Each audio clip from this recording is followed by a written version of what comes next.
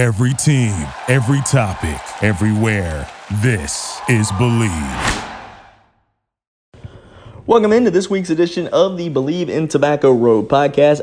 I'm your host, Ryan Stone, Believe Podcast Network for Professional, available anywhere you get podcasts, Apple, Spotify, also Believe.com as well. This week's episode, we'll get into the best bets for the ACC in terms of football this weekend. 6 games to talk about on the docket for this weekend for the ACC. 3 of them involving Tobacco Road schools.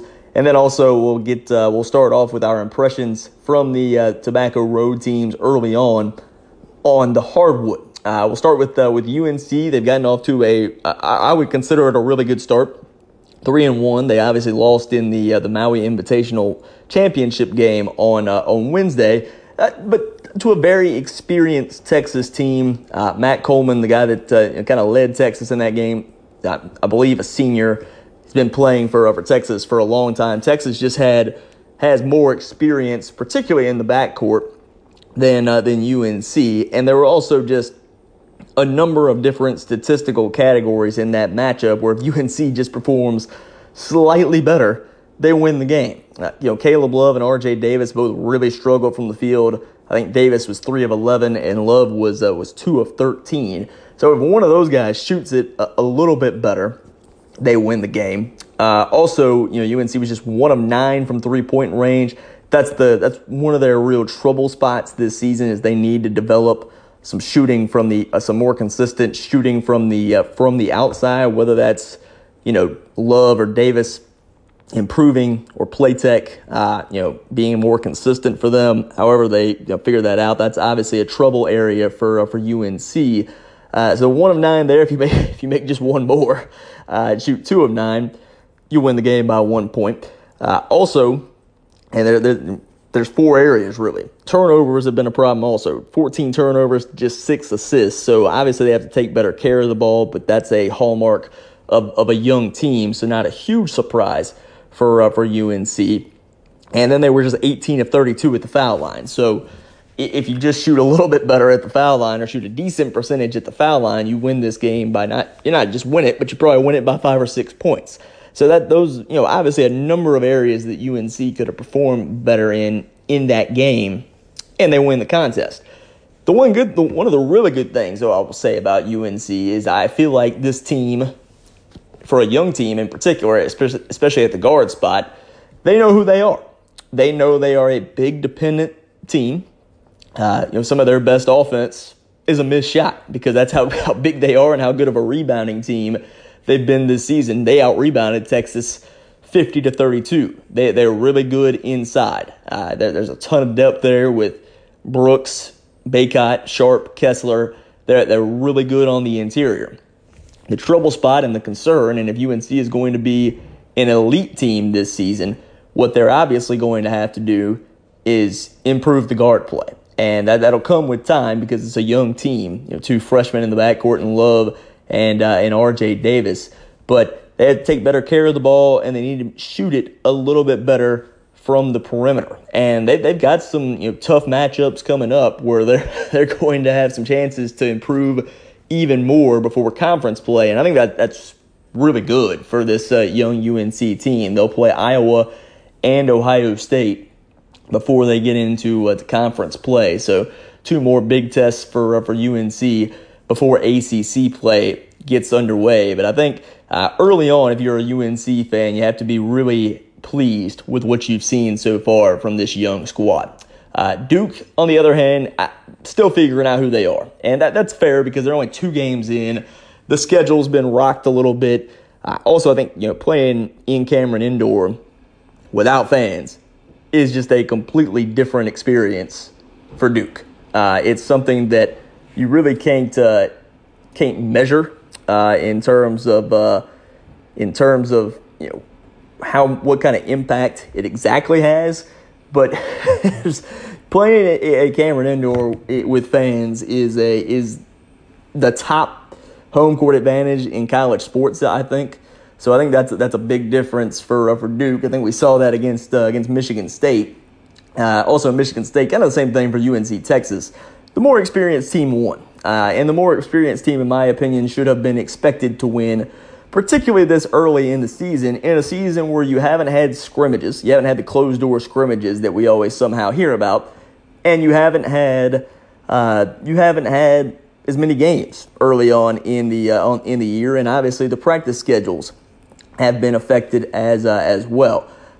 Duke, I think one thing they really might not have this season that their really good teams have had in the past, they don't necessarily have somebody they can dump it down to on the block that they can go get them a bucket.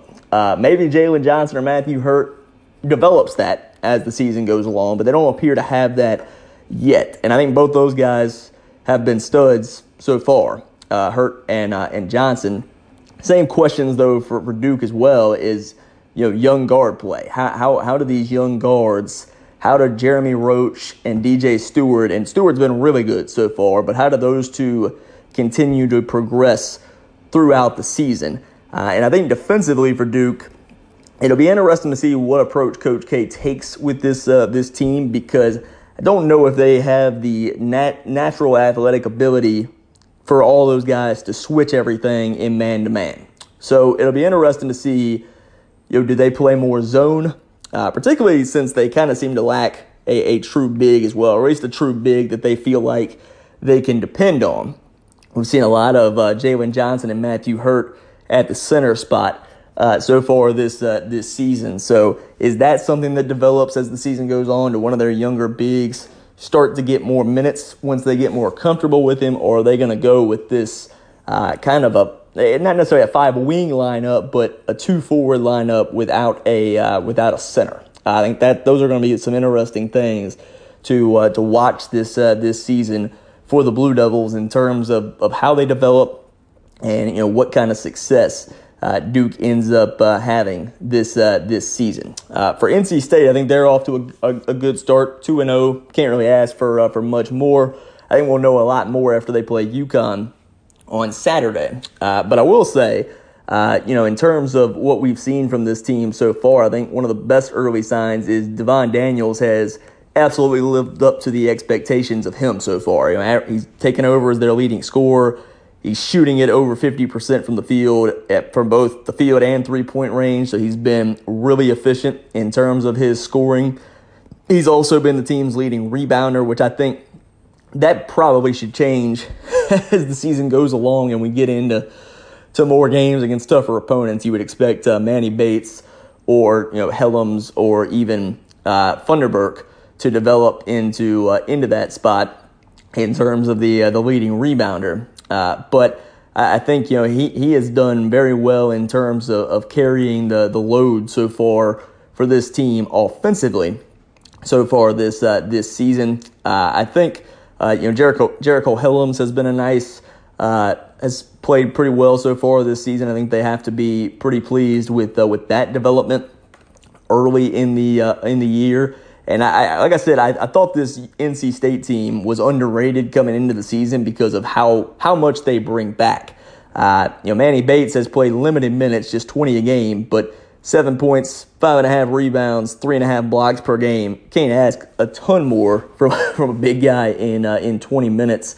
And then also, the freshman Cam Hayes is averaging 5 assists per game and 8.5 points per game in 8.5 minutes so far this season. Now, he hasn't shot it that well from three-point range, just 20%, but that's certainly a start that, and also 2.5 steals per game. So certainly a start that you can definitely live with. And this NC State team is also shooting it extremely well from three-point range so far this season as a team, shooting it at 46%. Now, that won't continue throughout the year, but great start to the season. Braxton Beverly's at 71%.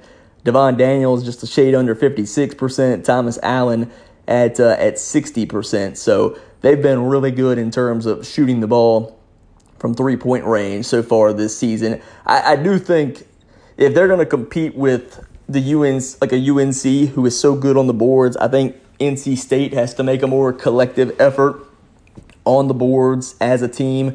Like DJ Funderburk has to average more than 3 rebounds per game. And Jericho Helms has to average more than 2.5 rebounds per game And I think you could even say you need more from Manny Bates on the boards as well. So I think that's an area that could use some improvement.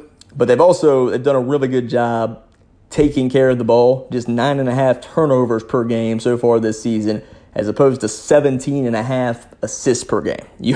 If you're looking at that number and you're Coach Keats, you are absolutely thrilled with that so far this season for NC State. But again, we'll learn a lot more as they take on UConn on Saturday, and I think that'll be a terrific ball game for NC State to learn a lot about what they've got on this team this season. Wake Forest, they're 2-0. You can't say a ton more than that because they played Longwood and Delaware State, so they haven't exactly played anybody yet, and they really won't play anybody until they get into conference play because they're not in the ACC Big Ten Challenge. So I think it's gonna be a little bit before we know anything about Wake Forest, but we'll learn quickly about them in conference play as they take on Virginia in their opener, which is not going to be necessarily be a fun opener. But if you're just looking at what the numbers so far this season, Jonah Antonio, I think, has been a good surprise for them. 13 points per game, shooting at 57% from three-point range in just 18.5 minutes. Ian DeBose has played really well. 11 points, 4.5 rebounds, 4.5 assists. Can't really ask for much more than that. They've got 4 players averaging double figures, 6 averaging 9 or more. So they really have spread the wealth around pretty well so far this season. They're scoring a lot, but again, the opponents have to be taken into account on that. That 15 steals per game is an impressive number. So they're active defensively so far this season, but it's just hard to evaluate them so far. They do appear to be, like we talked about in the season preview, the big thing is going to be how do they respond to Coach Forbes and how does that culture start to build. They do appear early on at least to be playing hard. That Longwood game where they struggled mightily, and they ended up winning that game by 11 points. So I think they showed a good amount of toughness and perseverance to be able to ride out a tough game and win that game like that. Does that level of hard play continue into ACC play and throughout the season? That'll really kind of be the tale of how this Wake Forest team is developing and believing in the culture under Coach Forbes as the season goes along. I think that's really the most important thing for Wake Forest this season is just believing in the culture and development for them this season. I think those are the big keys in terms of just laying the foundation for hopefully a successful program under Coach Forbes. Switching gears over to ACC football, 6 games on the docket this weekend to touch on in terms of best bets. UNC is a 49.5 point favorite against Western Carolina. Western Carolina gave up 58 to Liberty. UNC's coming off a loss where they only scored 17 points. I expect the offense to be firing on all cylinders, and I expect them to put up a ton of points. I don't know what I don't know if the first half line is available on this game. You may not even be able to bet this game in some places because it's just Western Carolina is such a woeful opponent that it's hard to even register and measure a true line on this matchup. If you can find it somewhere, I would advise taking the 49.5 and whatever the first half line is, I would say take that as well. I think UNC's defense showed a good amount of improvement last week as they played pretty well and pretty competitive against Notre Dame, and I think that's a good sign for UNC as they move forward, not just the rest of this season, but into the offseason and into next season as well. Georgia Tech on the road at NC State. The Wolfpack, a 7-point favorite. NC State, coming off the game against Syracuse, where they were, I believe, a 15-point favorite in that matchup, and really struggled in that game. Trailed for a lot of it, but that was the type of game where, in the past, NC State would have found a way to lose to a lesser opponent. To their credit, this team found a way to win in what has continued to be an impressive season under head coach Dave Doeren, despite injuries to quarterback. A number of other issues they've had to deal with as well. I think that's a tribute to how good this NC State team has been. 7 points against Georgia Tech. I know Georgia Tech's riding a high, coming off 56 points against Duke, but NC State's just a lot better than Duke. And I think the Wolfpack end up winning this game by 10 to 14 points. So I like the Wolfpack -7 in this matchup. Miami on the road at Duke. The Blue Devils just gave up 56 points to Georgia Tech. So Derek King and company coming to Durham. Miami's actually a 14.5 point favorite in this matchup. It wouldn't surprise me if it's close at halftime because Miami, we haven't seen them much lately because of cancellations and COVID. But I think at some point Miami's athleticism wears Duke down and they run away. So I like Miami to win this game by at least 17 points, if not more. I think they win in convincing fashion. And I think another thing to keep the defensive front for Miami as good as they are, I think they'll cause a turnover at some point in this game, and it wouldn't shock me if the Canes score a defensive touchdown in this game as well. So I like Miami minus the 14.5 in that spot. Syracuse on the road at Notre Dame. The Irish are a 33.5 point favorite in this matchup. That's a big number because of the style of play for Notre Dame. If they played a more up-tempo style, I think Notre Dame wins this game in blowout fashion. The line I like here is Notre Dame for the first half, minus 20.5, because I do think they'll get up big. I think it very well could be 21 to 24 to nothing at halftime, or 28 to 7 at halftime, something like that.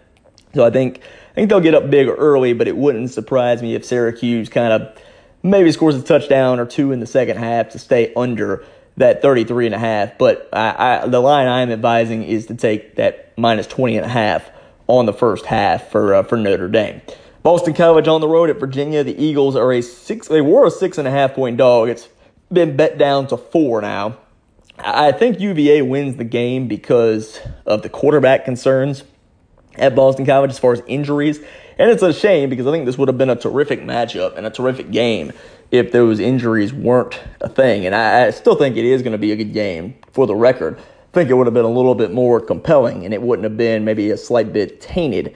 But if you can get Boston College at plus 6.5 to plus 7, then I would advise taking them. At 4, though, I'd probably take Virginia. It wouldn't shock me if Virginia, and it wouldn't shock me if that line keeps coming down. So you may wait until Saturday if you are going to bet it. But I will say I do think Virginia wins the matchup. Clemson on the road at Virginia Tech. The Tigers coming off with their first game back with Trevor Lawrence. Not a shock that they put up a huge number last week. They're a 22-point favorite at Virginia Tech, and I see no reason to not take. I see no reason to not take Clemson because Virginia Tech has just been woeful this season, and it almost appears you never want to accuse kids of quitting, but it almost feels like they're done with Fuente. They're done with listening to him and done with listening to the coaching. So I feel like this Tech team is kind of out on Fuente, and they just want to get him out of there. So I think Clemson wins this one in blowout fashion. I think they easily cover that 22. Also, the first half line is only minus 11.5. I would jump on both of those. I think Clemson's will be up big at halftime. I think it'll be a blowout in terms of, I know it's in Blacksburg, but there's no fans really. And this Virginia Tech team over the last month has just shown a ton of regression and just really hasn't been that competitive or really shown many positive signs in terms of being competitive, especially with a team as good as Clemson. It's almost like the books aren't reacting to what Tech has done so far this season, or they're just giving Lane Stadium a ton of respect and home field advantage, which I would understand if fans were going to be in attendance. They're not, though, so I think Clemson's going to win really big in this matchup. So I like them minus 22 and minus 11.5 for the first half. So those are the best bets for the ACC this weekend. Also wanted to give a shout out and kudos to Coastal Carolina and BYU. The Coastal and Liberty game was postponed on Thursday because Liberty had positive tests. Coastal and BYU reacted immediately and scheduled each other for this Saturday. I think they deserve a ton of credit for that. Those two teams need to play each other to garner some respect from the college football playoff committee. I think it's kind of been criminal, especially how low they've rated BYU so far. So credit to both those teams for making that game happen. I think it's going to be a really fun, interesting game. Ultimately, I think BYU will win the game, and maybe they'll get some love, finally get some love from the playoff committee if they're able to win that game. Again, you can get Believe in Tobacco Road, Believe.com. You can get it Apple, Spotify, anywhere that you get podcasts. Also follow me on Twitter at Ryan Stone Sports. Thank you for listening. Thank you for listening to Believe.